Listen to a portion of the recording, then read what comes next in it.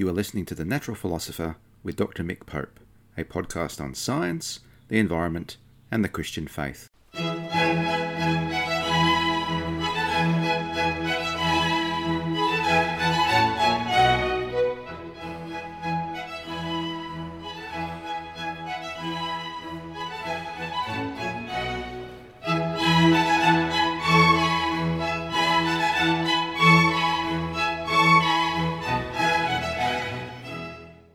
This podcast is written and produced on the lands of the Wurundjeri people of the Kulin Nation, and I pay my respects to elders past, present and emerging of all Aboriginal and Torres Strait Islander nations, acknowledging that sovereignty has never been ceded.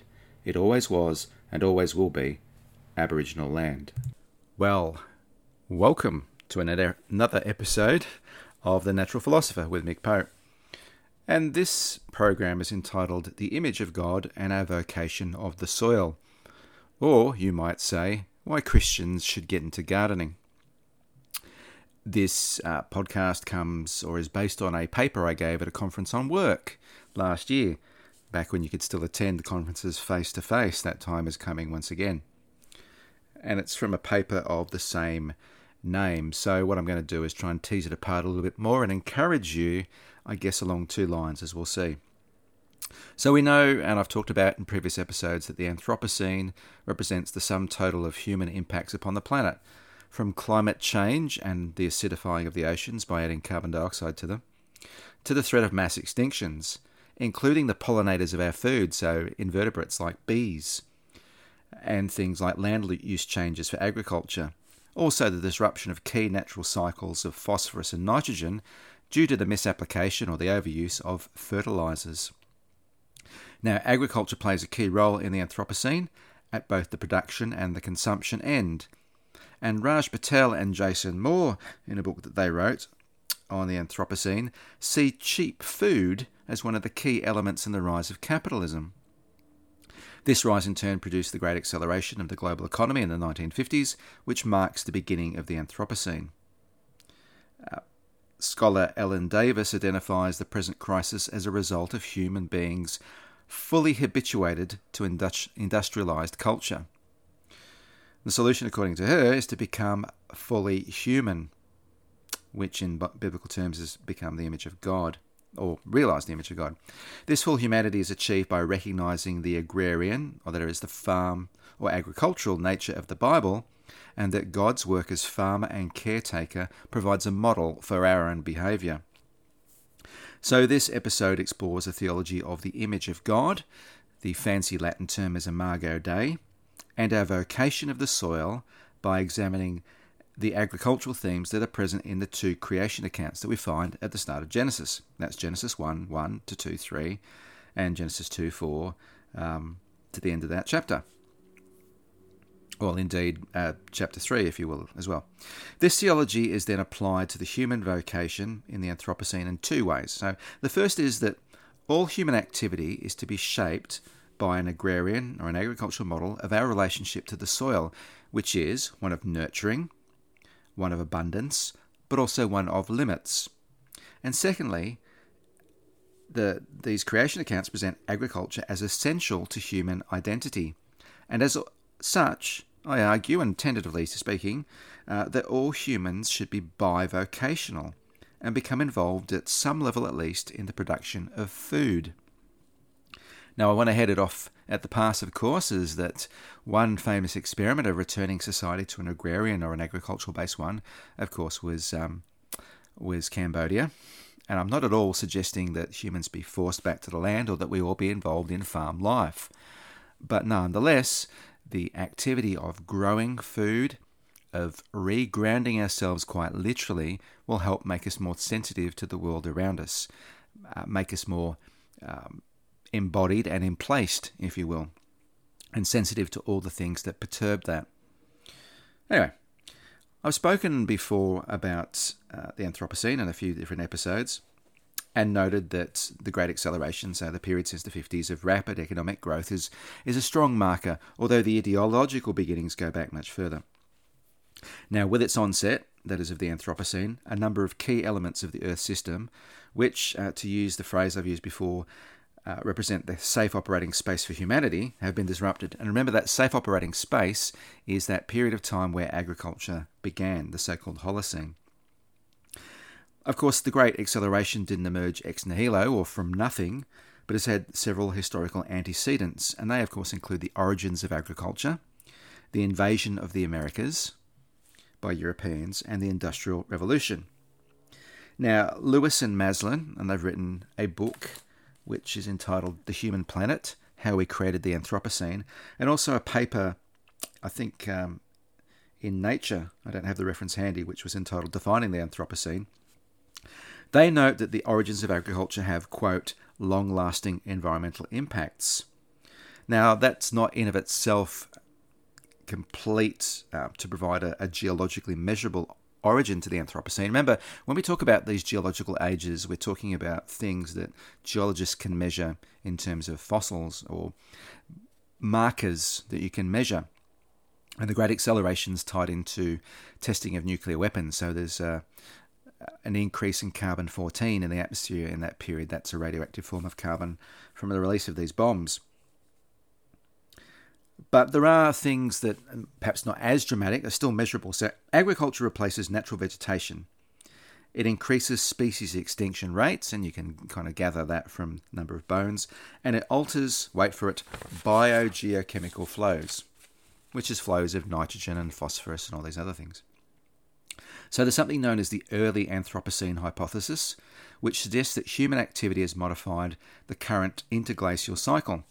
Now, I spoke about this in the last program, but in essence, this interglacial cycle is the variation over a period of time, it's about 100,000 years, between where the Earth is, in the higher latitudes at least, is covered in ice sheets, and the climate is colder and drier, and the so-called interglacials, which is where we're sat right now, a relatively warm and stable climate period. And so the idea of the early Anthropocene hypothesis is that about 8,000 years ago, because of the rise of agriculture, we started clearing more and more forest for farming land. And agricultural land stores less carbon dioxide than forests, particularly old growth forests, which store a lot of carbon in the soil profile. And so about 8,000 years ago, we see a slow but steady increase in atmospheric carbon dioxide that's tied into that disruption of the Earth system. And then about 5,000 years ago, we see an increase in methane in the atmosphere associated with rice agriculture. So methane is produced by a form of bacteria, it's called archaea, in the very oxygen-poor soil that you find at the bottom of wetlands, and also human-produced wetlands, which is wet rice agriculture. And you also see it in the guts of sheep and cattle. So that again kicked off another increase in greenhouse gas concentrations and has acted, it seems, to keep us in a relatively warm period.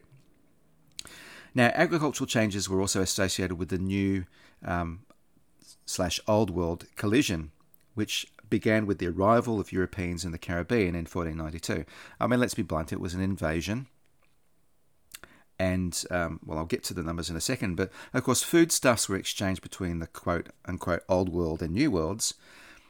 But the arrival of Europeans in the Americas resulted in an estimated 48 million deaths.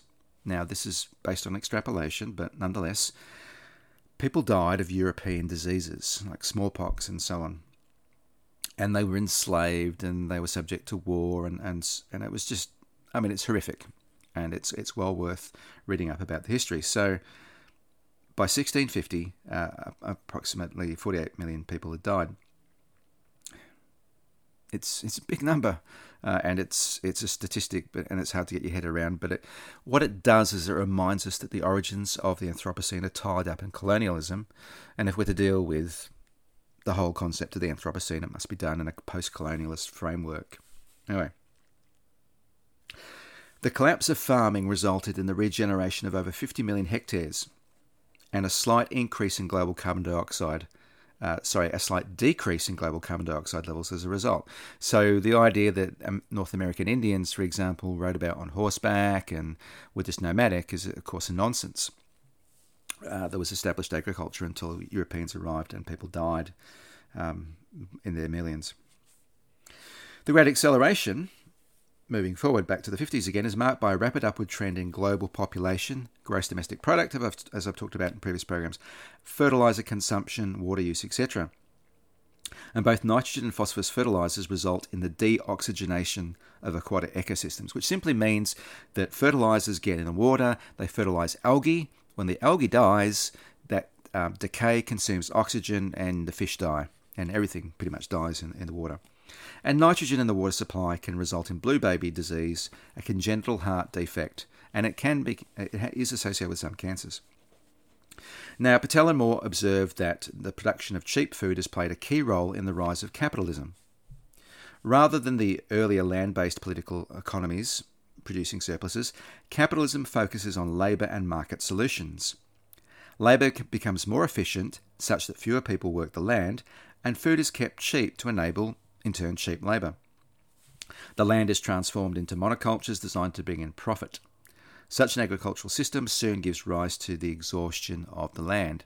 Notwithstanding the Green Revolution, nonetheless the land is becoming exhausted. So what's the connection then to the Old Testament?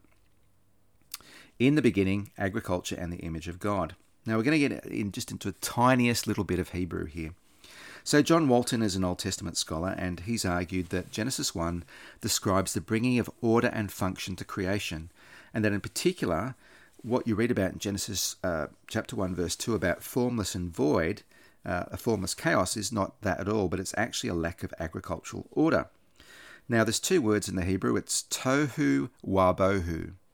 Tohu wabohu. And the wa bit simply means and. So the words are actually tohu and bohu. Now, they're found together in Isaiah 34:11. And in that particular passage, Edom is being judged in revenge for what it's done to Zion, which you read about in Isaiah 34:8. Now, the New Revised Standard Version reads in verse 11b, that's the second half of verse 11 of chapter 34, that, quote, "He shall stretch the line of confusion over it, and the plummet of chaos over its nobles." And so if you take that reading, then what's being talked about is that the bohu and tohu is this catastrophe that befalls the nobles.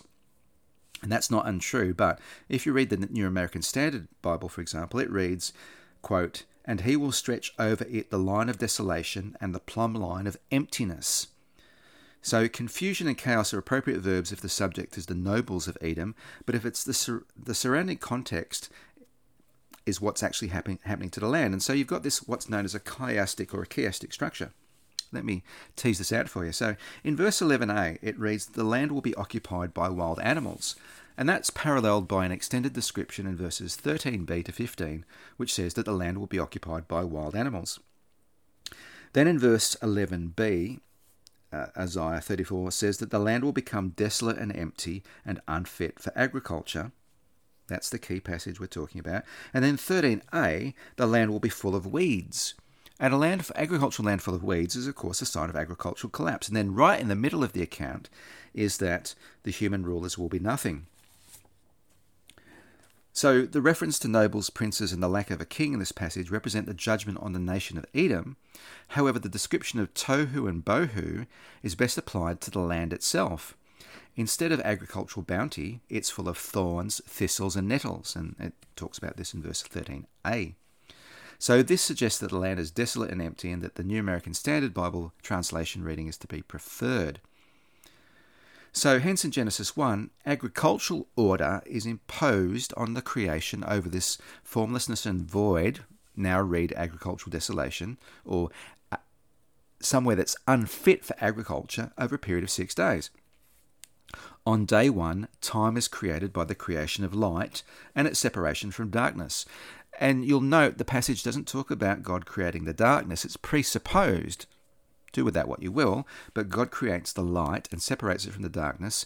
And of course, the key rhythm of Genesis 1 is the 6 days plus the 7th Sabbath day. And so this is the necessary first step. On the second day, space is created because the waters above are separated from the waters below by the firmament. And then on the third day, food is created, or agriculture is begun, by separating the waters into one place and the dry ground in another where vegetation can grow. And it talks about the vegetation that grows. On day 4, the sun, moon, and stars are installed in the firmament to rule the day and night and mark the seasons necessary for agriculture. But get this, the word used isn't simply seasons as in spring, summer, autumn, and winter, but refers to appointed times. And it's the same word in the Hebrew that's applied to the 7 agricultural festivals, which are also part of Israel's salvation history. So Booths and Passover and all these other festivals in the history of Israel, which are marked by agricultural activities. So the whole year of Israel, they're reminded about what God has done for them by those events being tied to various harvests. And then finally, God creates living creatures and humans in the divine image and grants them plants to eat. And that's the punchline. And of course, in Genesis 1, we're given a purely vegetarian picture, which is then modified in Genesis 9, post-flood, and then limits, I was just reading about this tonight, limits are placed on this in Leviticus chapter 11. So that turgid book of the Bible that goes into what's clean and unclean, it's a limiting of human violence.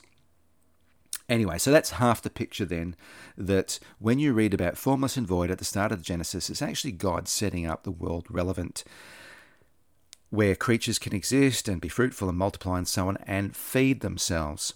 And for human beings in that picture, that implies agriculture. And we'll pick up the rest of that story in the second half of the program.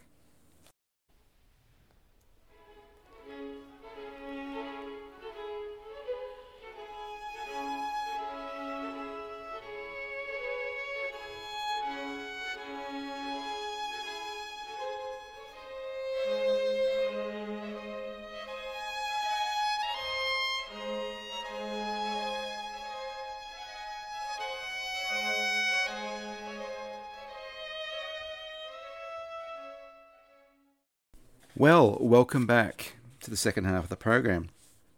In the first half of the program, I was arguing by considering 2 words in Genesis chapter 1 and looking at one other place, and you can do it in other places as well, but looking at one other place about their usage, that it's not talking about a formless and void kind of this dark, shadowy, I don't know how you picture it in your head.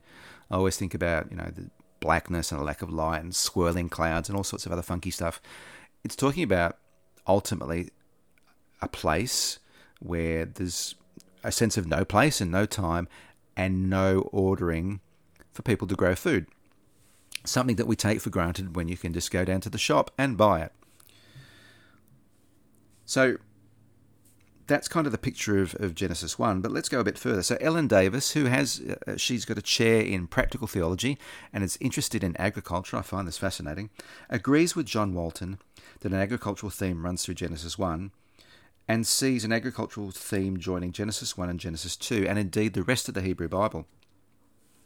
A first key is the role seeds play in Genesis 1. So remember, on day 3, the dry land called earth is created as the waters below the heavens were gathered into one place. That's Genesis 1:9. From the land come out, and here's a kind of a literal reading of the Hebrew, comes forth sprout out sprouts, plants seeding seed, and fruit trees bearing fruit. Let me read that again. So sprout out sprouts, plants seeding seed, and fruit trees bearing fruit. There is an emphasis on self-perpetuation and abundance with greenery of various kinds. And I might say, as kind of a side, you look at the first creation account and it's creation cooperating with its creator and having a role in its own unfolding. The closing bracket on seeds is in verse 29 of chapter 1, as every plant and fruit tree seeding seed is for human eating, and all other greenery is for the animals. And that's verse 30. Following Walton then from this, what you call a functional perspective or a functional understanding of creation, that is not how it was made, but what the heck it's for, soil, water, and the principle of seed bearing are all tied to the production of food. The account of the emergence of dry land mirrors, and I don't know how precise this is, but it looks like the annual appearance of soil after flooding of the Nile. So there's all these images floating around the ancient Near East. In the extended discussion on seed-bearing plants, Ellen Davis sees an awkwardness and a departure from the conciseness of the first 2 days of creation. You go and read it, and it has this rhythm to it, this pattern, and then day 3 kind of breaks that up. And she thinks that this points towards the particularity of the place and the genetic diversity of the region at the time. So the region of the Fertile Crescent marks one of the locations of the origins of agriculture. It started there. Hence, read in this way, the priestly account of creation seems not far removed from the overtly agrarian character of the Yahwehists' drama of the soil.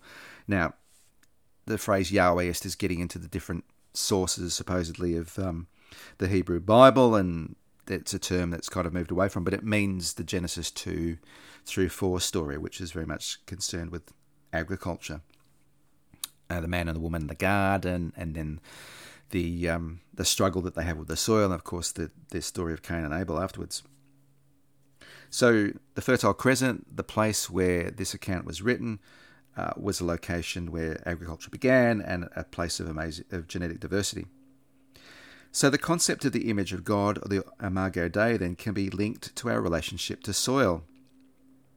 Now, the priestly vision for human life is realized in Israel and its holiness as a people. And you can see that in various places like Leviticus 11, 44 and 45, 19:2, and places like that. It's a big theme. This vision of holiness emphasized the land and covenanted creatures along with the people. So what does that mean? It means that it's not just humans who engage in a covenant relationship with God.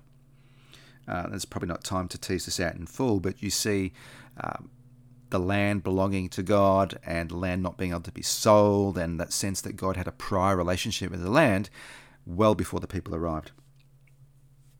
Now, this vision of holiness emphasized the land and covenant creatures along with the people, as I said. Genesis 1, 26-28 shows us how life in God's image is meant to conform with other forms of life in a harmonious whole. That's a quote from Davis.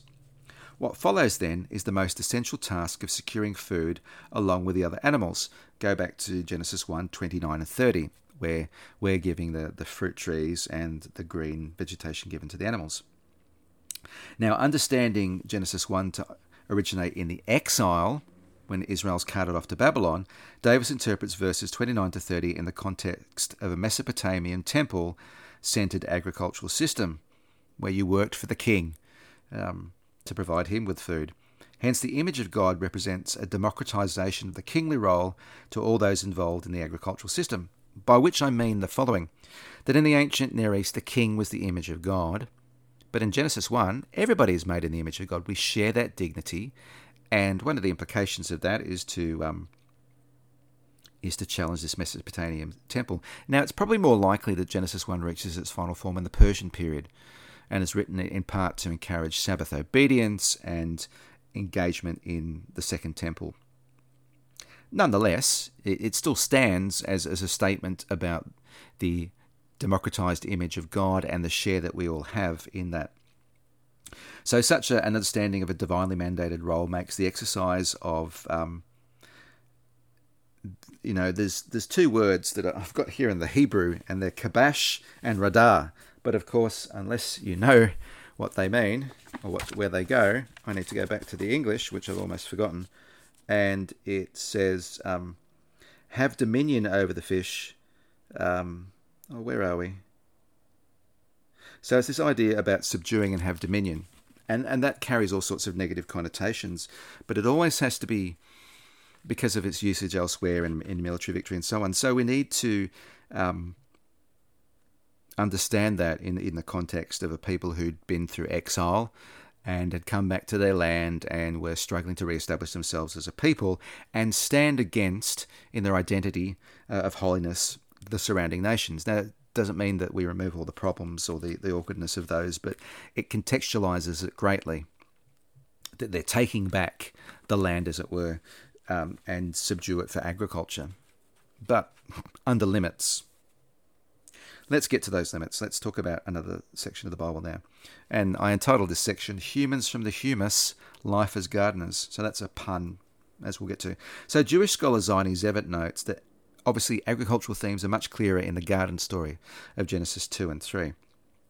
Now in Genesis 2:7, the man, Ha-Adam in the Hebrew, was formed out of the earth. And the earth is Ha-Adamah So Adam from the Adamah, or humans from the humus. Now Zevit sees a significant in contrast, the contrast between Adam and the animals. So human beings are specifically referred to as coming from the Adamah. And the word Adam is related both to the soil, Adamah, as I've said, but also the colour red, Adom, and blood, Dam. So in other words, what's being spoken about here is the terra rossa, this red, rich, volcanic agricultural soil.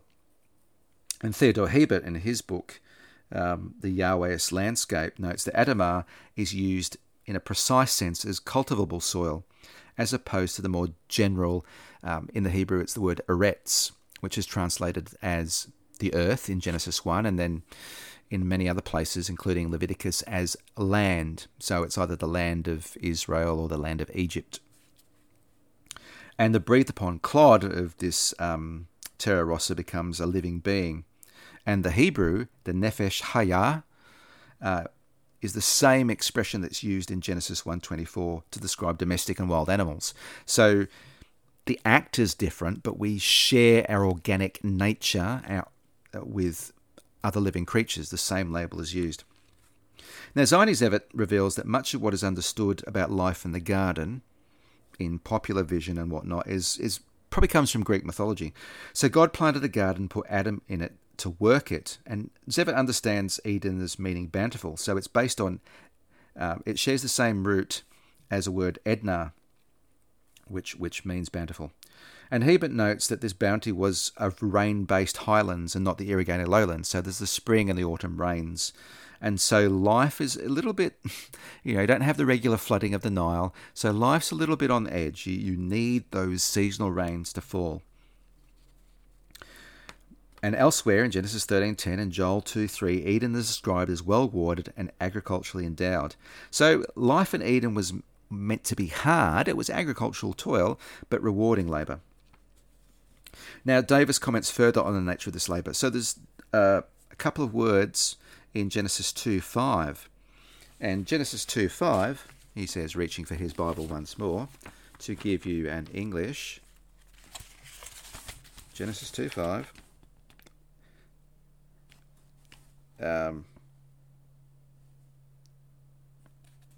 No, it's 2:7.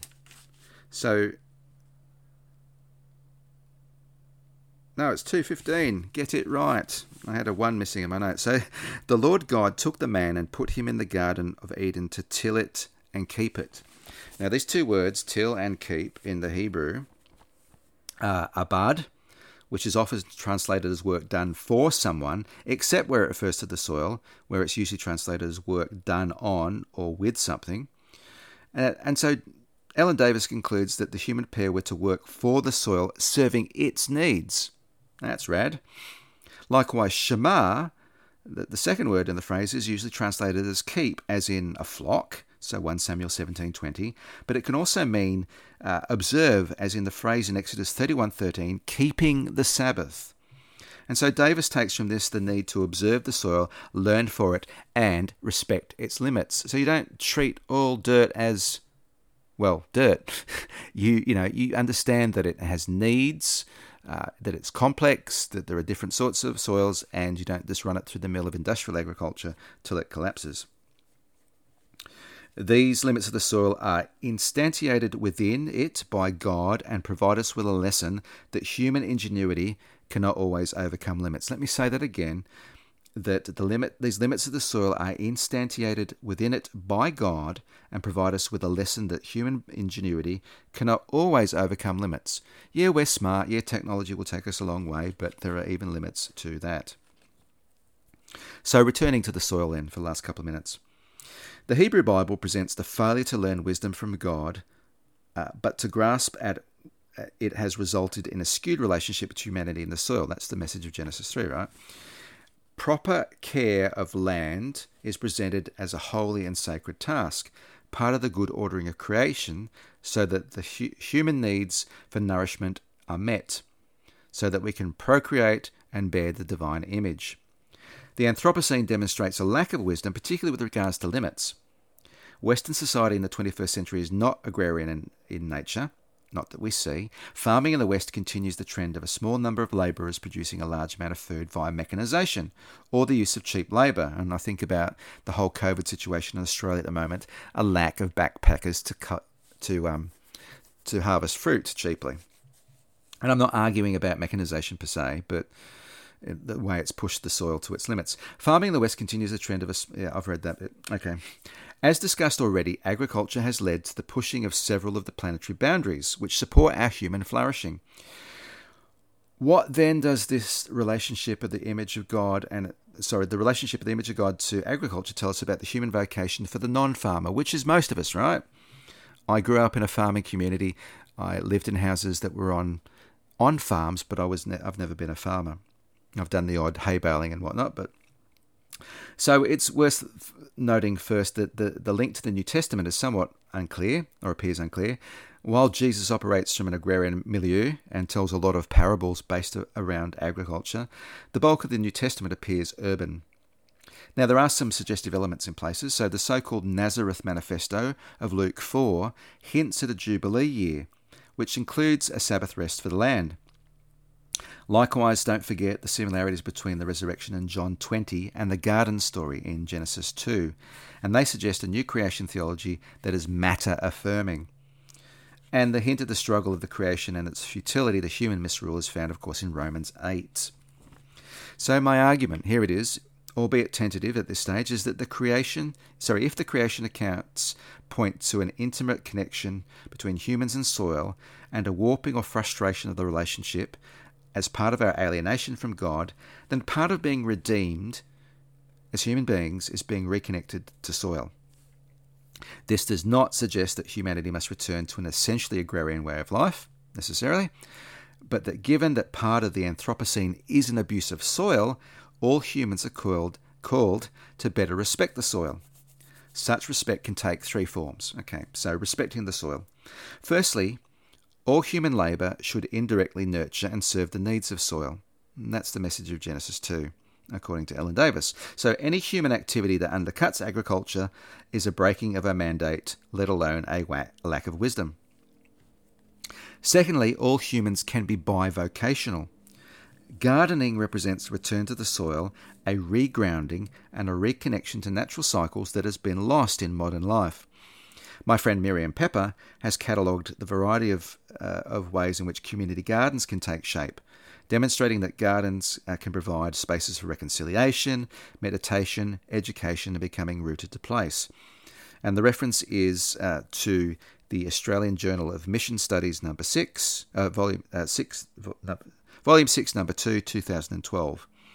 It's called Church-Based Community Gardening, Where Mission Meets Ecology in Local Context, and it's a great read. And thirdly and finally, Bruce Pascoe has demonstrated that Aboriginal people engaged in agriculture in a sustainable manner before colonisation. Learning to reground ourselves in an Australian context, and that's where I sit, is intimately tied up in reconciliation, which is land rights, justice and reparation. And it no doubt be similar in a number of other countries where you might be listening. In the United States, for example, you have an agricultural system that was based on slavery and the dispossession of the indigenous people. So you can't do theological thinking without addressing those two things in that context. So there you have it.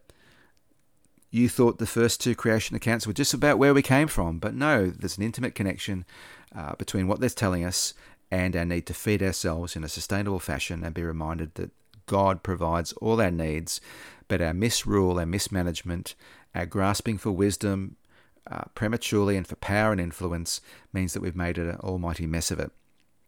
And the first step is repentance. So I challenge you, whether or not it's a community garden, a church garden, a pot where you grow a flower or some chilies or some herbs or whatever else, however you engage, that you get your hands dirty in the soil. Thank you for listening, and God bless. You have been listening to The Natural Philosopher. This podcast was written and produced by Mick Pope. The theme music is from Antonio Vivaldi's Four Seasons, conducted by John Harrison with the Wichita State University Chamber Players, and downloaded from the Free Music Archive. You can subscribe to this podcast on Podbean, Apple and Google Podcasts, and Spotify. You can also like and comment on my Facebook page, Mick Pope, Natural Philosopher.